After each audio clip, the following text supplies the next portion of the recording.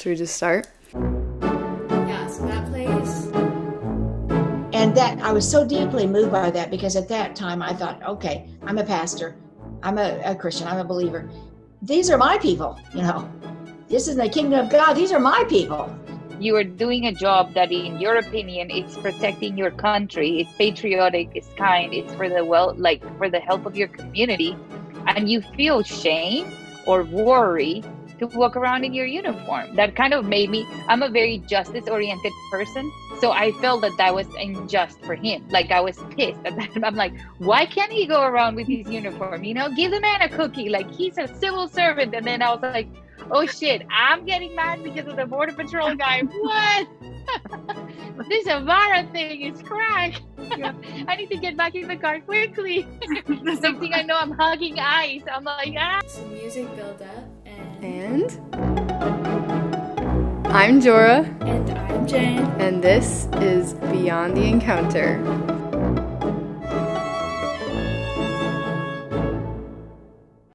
Quick note, if you haven't listened to the first part of our finale on peacemaking or the previous 3 episodes, we suggest that you do that now. But yeah, Jen, what are we talking about today? So today we're talking about border encounters, and in that intro you heard the voices of 2 women, 2 friends of Ibarra, Lika Garnett and Joanne Lyons.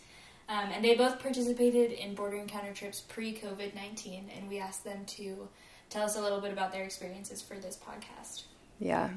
And so for this episode, I think we're just going to take you guys through some stories that we've heard from people about their time here in El Paso on a border encounter trip. What they've learned in a border encounter is similar to everything that we've gone through in the podcast so far. So usually a border encounter, actually I've never actually been on one, so Jen, you should describe what a border encounter is usually like. Okay, so it's typically 3 to 5 days. Mm-hmm. Groups will come. Most of them are affiliated with a church or a school. Students have come on spring break trips, winter break trips, summer trips.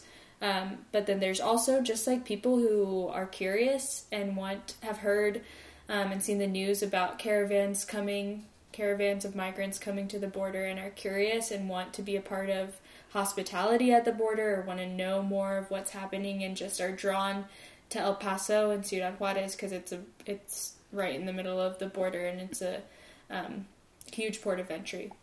It's not a missions trip. It's more of like an educational immersion experience where you come and you're kind of thrown into this foreign cultural context and met with some like new topics and some kind of like forced to reckon with what your assumptions were about immigration, or even like what your assumptions were about law enforcement and border patrol, and then be challenged to not rethink them, but like be pushed further into like considering what like an opposing side might think. Kind of like grapple with the complexity of it all. Mm-hmm, exactly. Yeah. And like from what I've heard people say, these are very impactful trips. They're very, it's kind of like a little, like Jen said, to get people outside of like their normal routines, kind of in a different environment.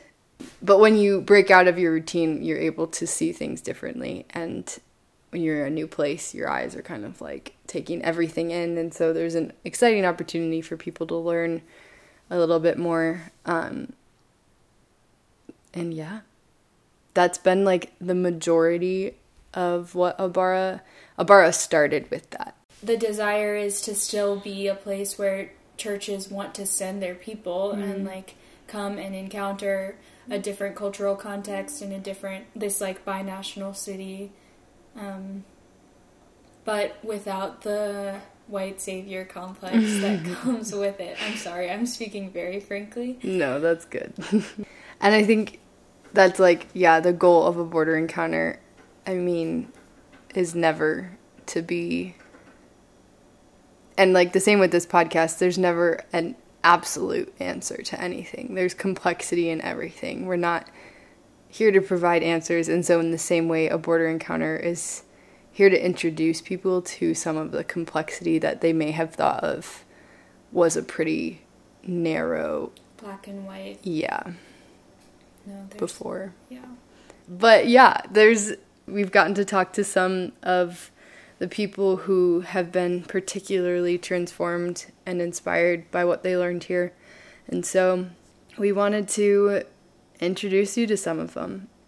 Yeah, so the first star of this episode is Lika. Her full name is Angelica Garnett, and she visited on a border encounter, I think, in October of 2019.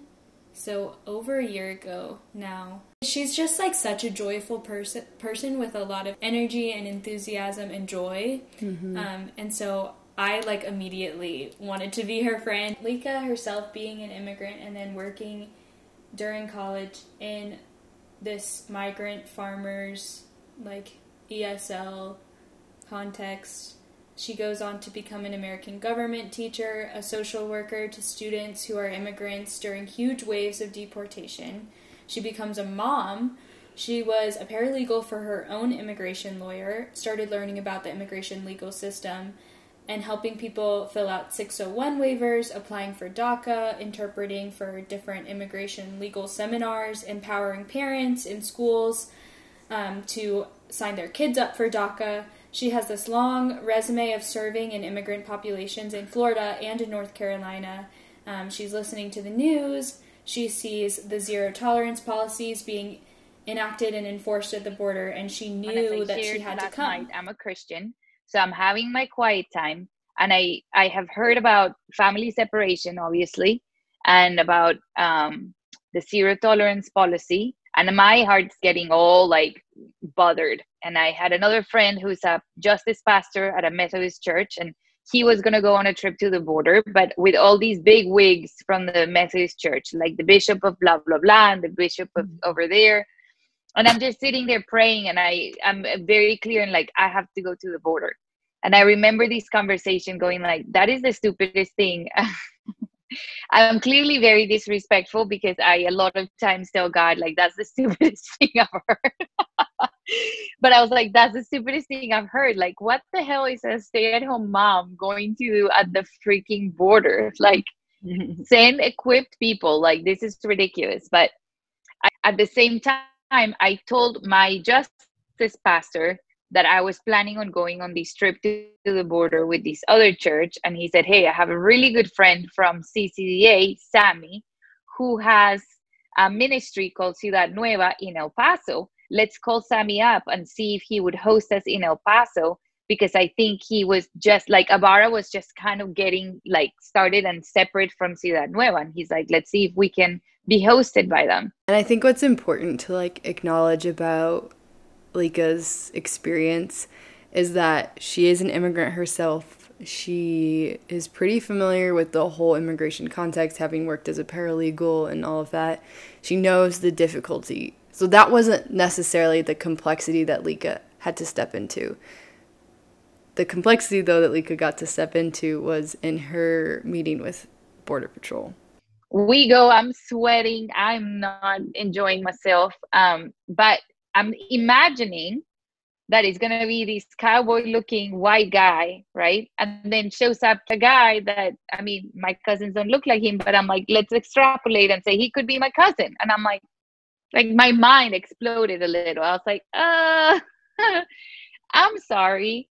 You're a little bit too dark and a little bit too Latin to be Border Patrol. Like, this is intense. And then he just shared, and I think this really stuck with me. So it's like when I was in second grade, the Border Patrol people came and talked to us about rescue and talked to us about, like, you know, being trained on these Native American practices of tracking, how to find people in the desert, and how you could also have like helicopters and all these really cool stuff, literally to go help people. And I was like, okay, I'd never heard of that. So slowly my image of the super scary guy, it's kind of becoming less and less scary. And he then told me, like, you know, it's really, really hard when administrations change, like we become the enemy. And it's really hard for me, and it's really hard for my wife and for my kids. Like, I don't wear the uniform with pride when I'm out in the community. Like, if I go to Walmart, I'm not going to be wearing my uniform. And that gave me pause, because I was like, well, that's shitty, because you are doing a job that is necessary. You are doing a job that, in your opinion, is protecting your country. It's patriotic, it's kind, it's for the like for the help of your community.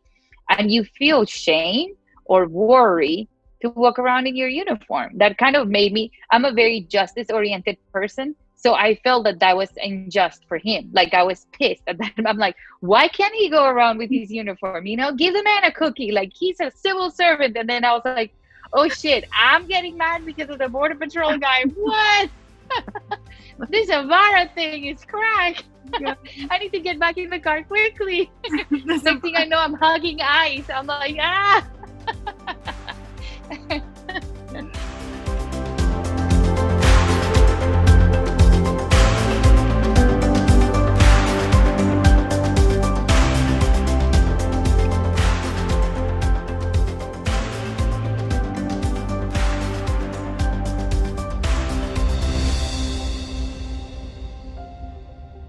I also, there's like, it's the part where Gustavo or someone in Juarez, I wasn't even there, but I just like love this story. Someone was like, just Lika, in make tears, a speech. and I was like, I look around the room and I just see brothers and I see sisters, and I see people that are exactly like me.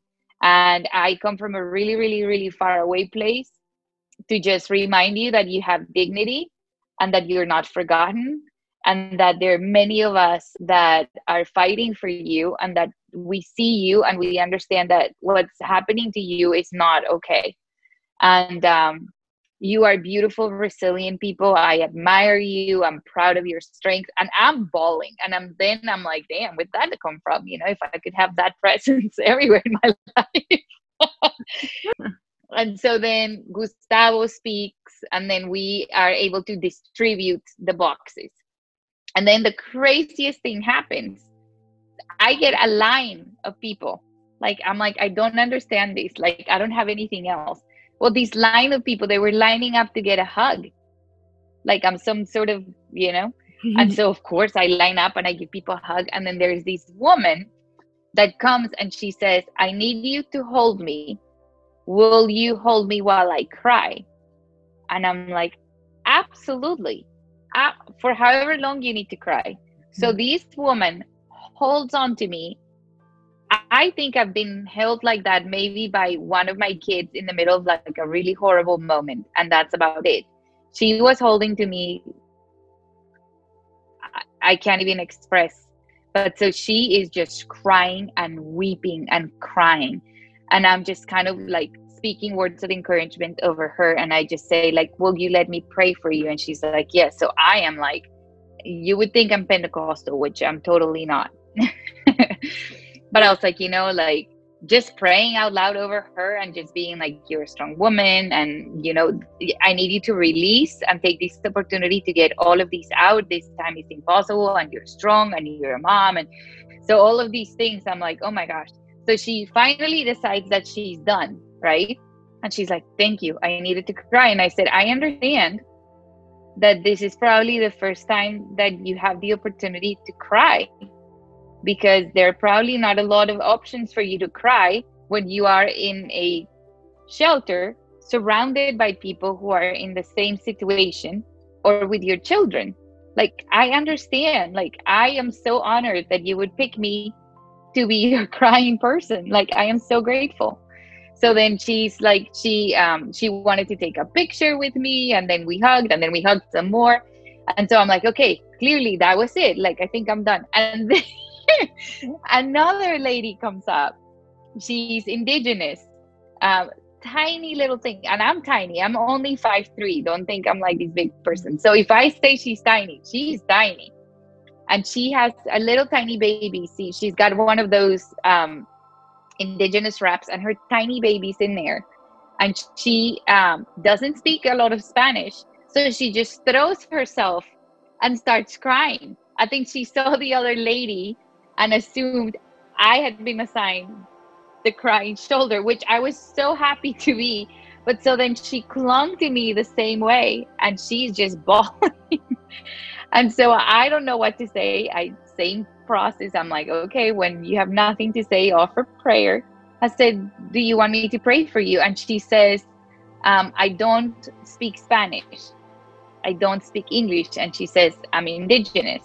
And so I said, well, I don't mind. Like, do you want me to pray slowly in Spanish? And she was like, yes. And so I started praying for her in Spanish, and she starts crying like loud.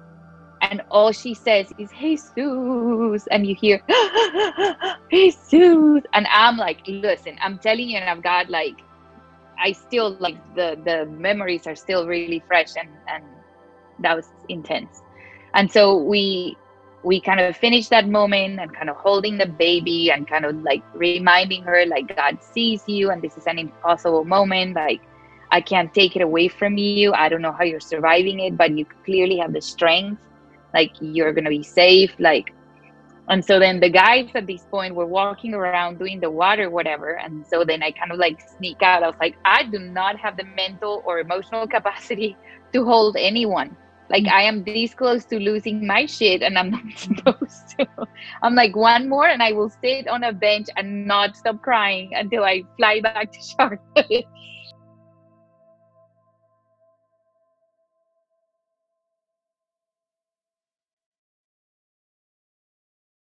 I feel like that story needs to be in there too. Because I think also that shows that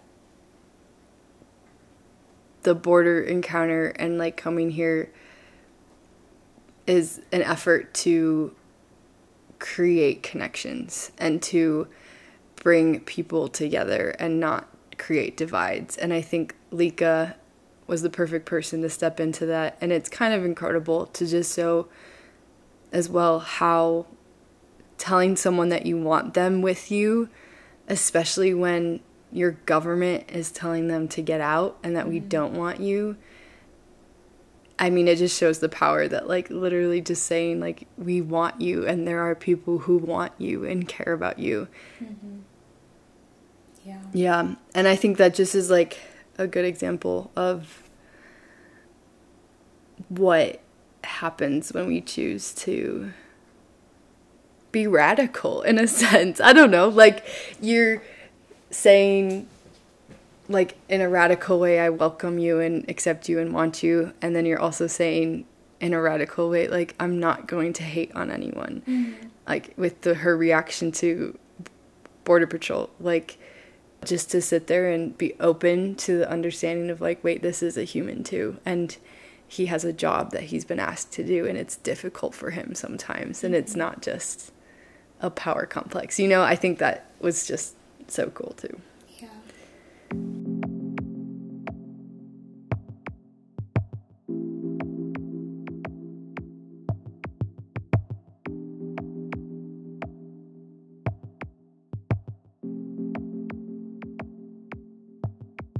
Absolutely. So my name is Sarah Casada, and I got involved actually in the immigration conversation. So Sarah has been involved and done many different experiences and encounter trips along the border, and lived and worked in LA in a predominantly Hispanic population, and was thrust into immigration like conversation, and actually ended up marrying an undocumented man and went through the whole citizenship process with him.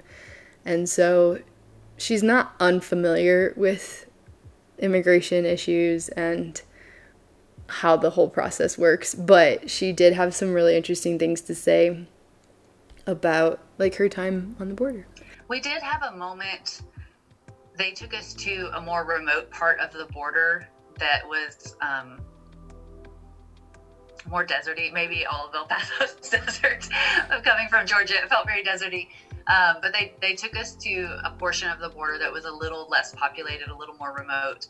But there were some women on the other side of the border fence who spoke with us a little bit, and they were collecting, I think they were collecting like the bottle tops of 2-liter bottles because they were doing some kind of craft in their child's like preschool class, which as a mom, you just kind of have this moment where you connect to the mother in me connects to the mother in you, of like, we've all had to repurpose things for toddler crafts, and they were gracious enough to speak with our group, and we were even able to pray together through the wall. And I think there was a moment of peace in that space where we could acknowledge the brokenness of what was between us, while also being able to connect as humans and as mothers together.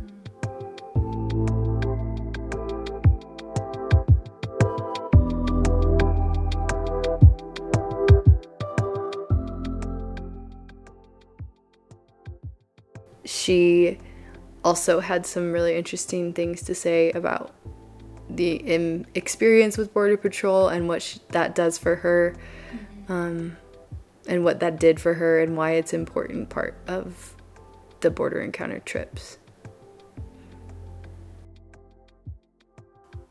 The experience of meeting with Border Patrol is also very eye-opening and powerful. I think so often what I witness when I'm at the border is that we are addressing a humanitarian crisis with a national security response. And it is humanizing to be able to have empathy for Border Patrol officers who are doing what they were hired to do, to protect the borders of the country, while recognizing that the situation that is approaching the border is different than what they expected or have been necessarily trained to deal with. And I think that's just such an important piece of the puzzle to understand the full picture of what's happening at the border. Many times we meet with Border Patrol, they've grown up in those towns, they've grown up in El Paso, or they came here because it was something they felt passionate about. And so I really appreciate getting to hear those different perspectives and being able to hold space for both, because everybody's affected by what's going on at the border. Yeah.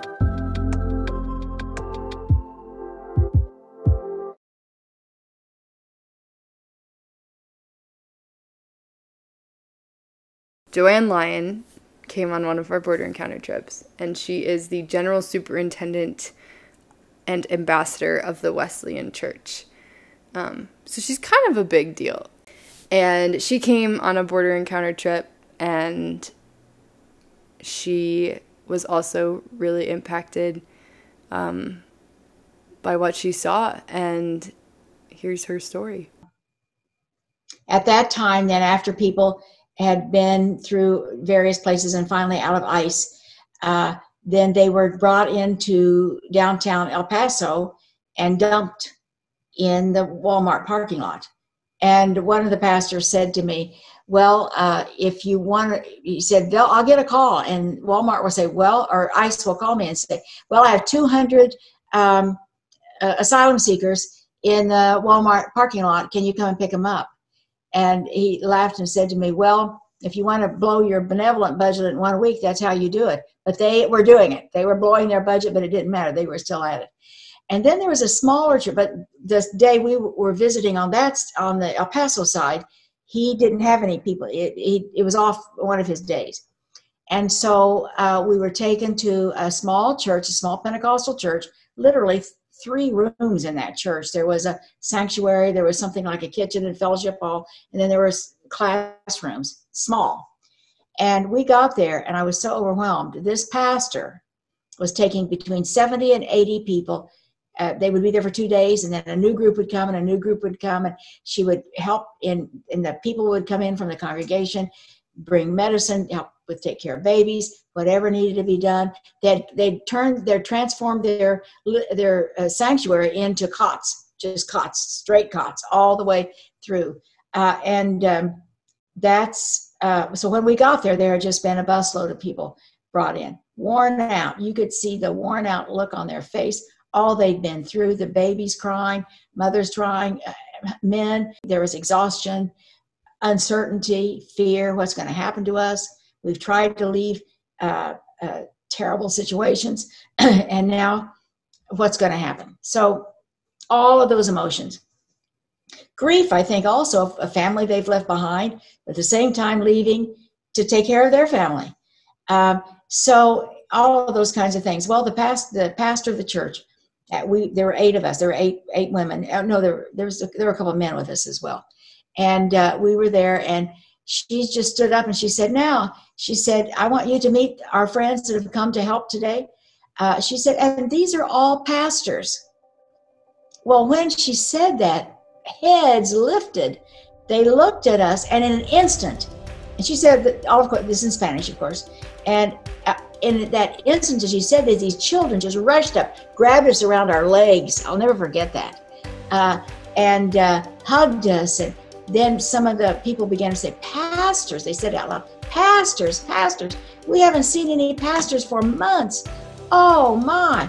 Well, I couldn't keep the tears from my eyes, I'm telling you, because I realized then at that time, these are not thugs, these are not criminals, these are not human traffickers, these are families, and these are believers. You know, some person that isn't, they don't care about seeing a pastor, they don't want a pastor. And that, I was so deeply moved by that, because at that time I thought, okay, I'm a pastor, I'm a Christian, I'm a believer. These are my people, you know. This is the kingdom of God. These are my people. And God's called me to my people. So I mean, I knew that intellectually, but that day it really hit in my heart emotionally, that's what this is about. Much of what we're doing is about this. It's about people made in the image of God, and every person, etc. But even more so, people from our own Christian family.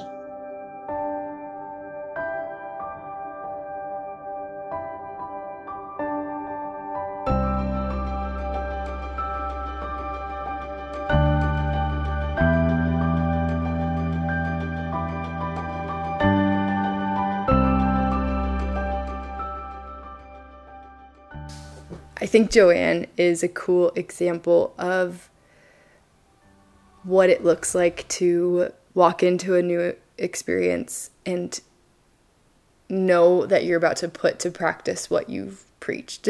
I think it was refreshing to hear from her that she, was walking into this and was like, theoretically, I know these things, but being here and seeing people and hearing their voices and like praying with them, I now know what this looks like and what it looks like. And she just got a bit of a taste, I think, of what she was saying, that mutuality of learning from people, from seeking understanding from people who think differently than you, who are from different places than you are. And I just was very encouraged as well that was something that she walked away from an encounter with, was that I'm excited to learn from people, and I think it's important to learn from people. So yeah, I thought that was cool. Yeah.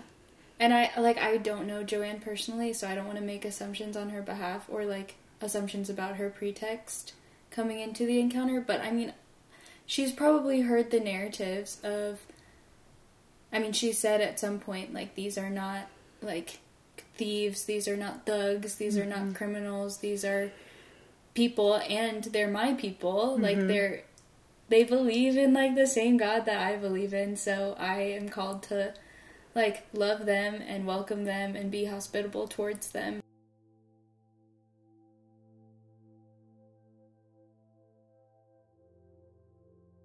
So Jen, what's the goal of a border encounter? Well, I think I'm gonna answer that with a non-answer. Okay. I think that the goal of a border encounter, like, it's just, that's like funny because there's no like fixed goal. Like, it's not like we're trying to like produce results. I think it's more just like we want people to come. If they need to be like pushed outside of their comfort zone, that's great. And if like being pushed out of your comfort zone while you're on a border encounter makes you want to like rethink about the way that, or like if that changes your paradigm of immigration in the United States, that's great. But that's not like the goal in and of itself.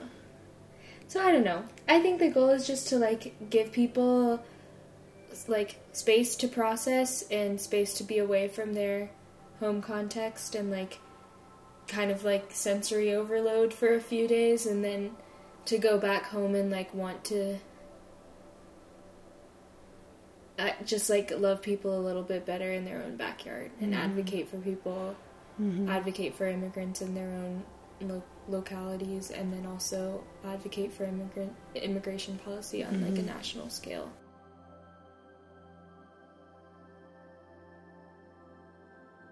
Thanks for tuning in. We hope you enjoyed Ibarra's first podcast series, Beyond the Encounter. Thanks to anyone who's listening to this that we interviewed. Your knowledge has contributed entirely to our creation of this series. We also have a list of Ibarra's resources that are used on border encounter trips, linked below. And find Ibarra on Facebook, Instagram, and Twitter at Ibarra Frontiers. That's our handle for everything. If you want to share this podcast and tag Ibarra, we will respond to you and thank you and chat with you a little bit and try to convince you to come visit us. It's been a journey.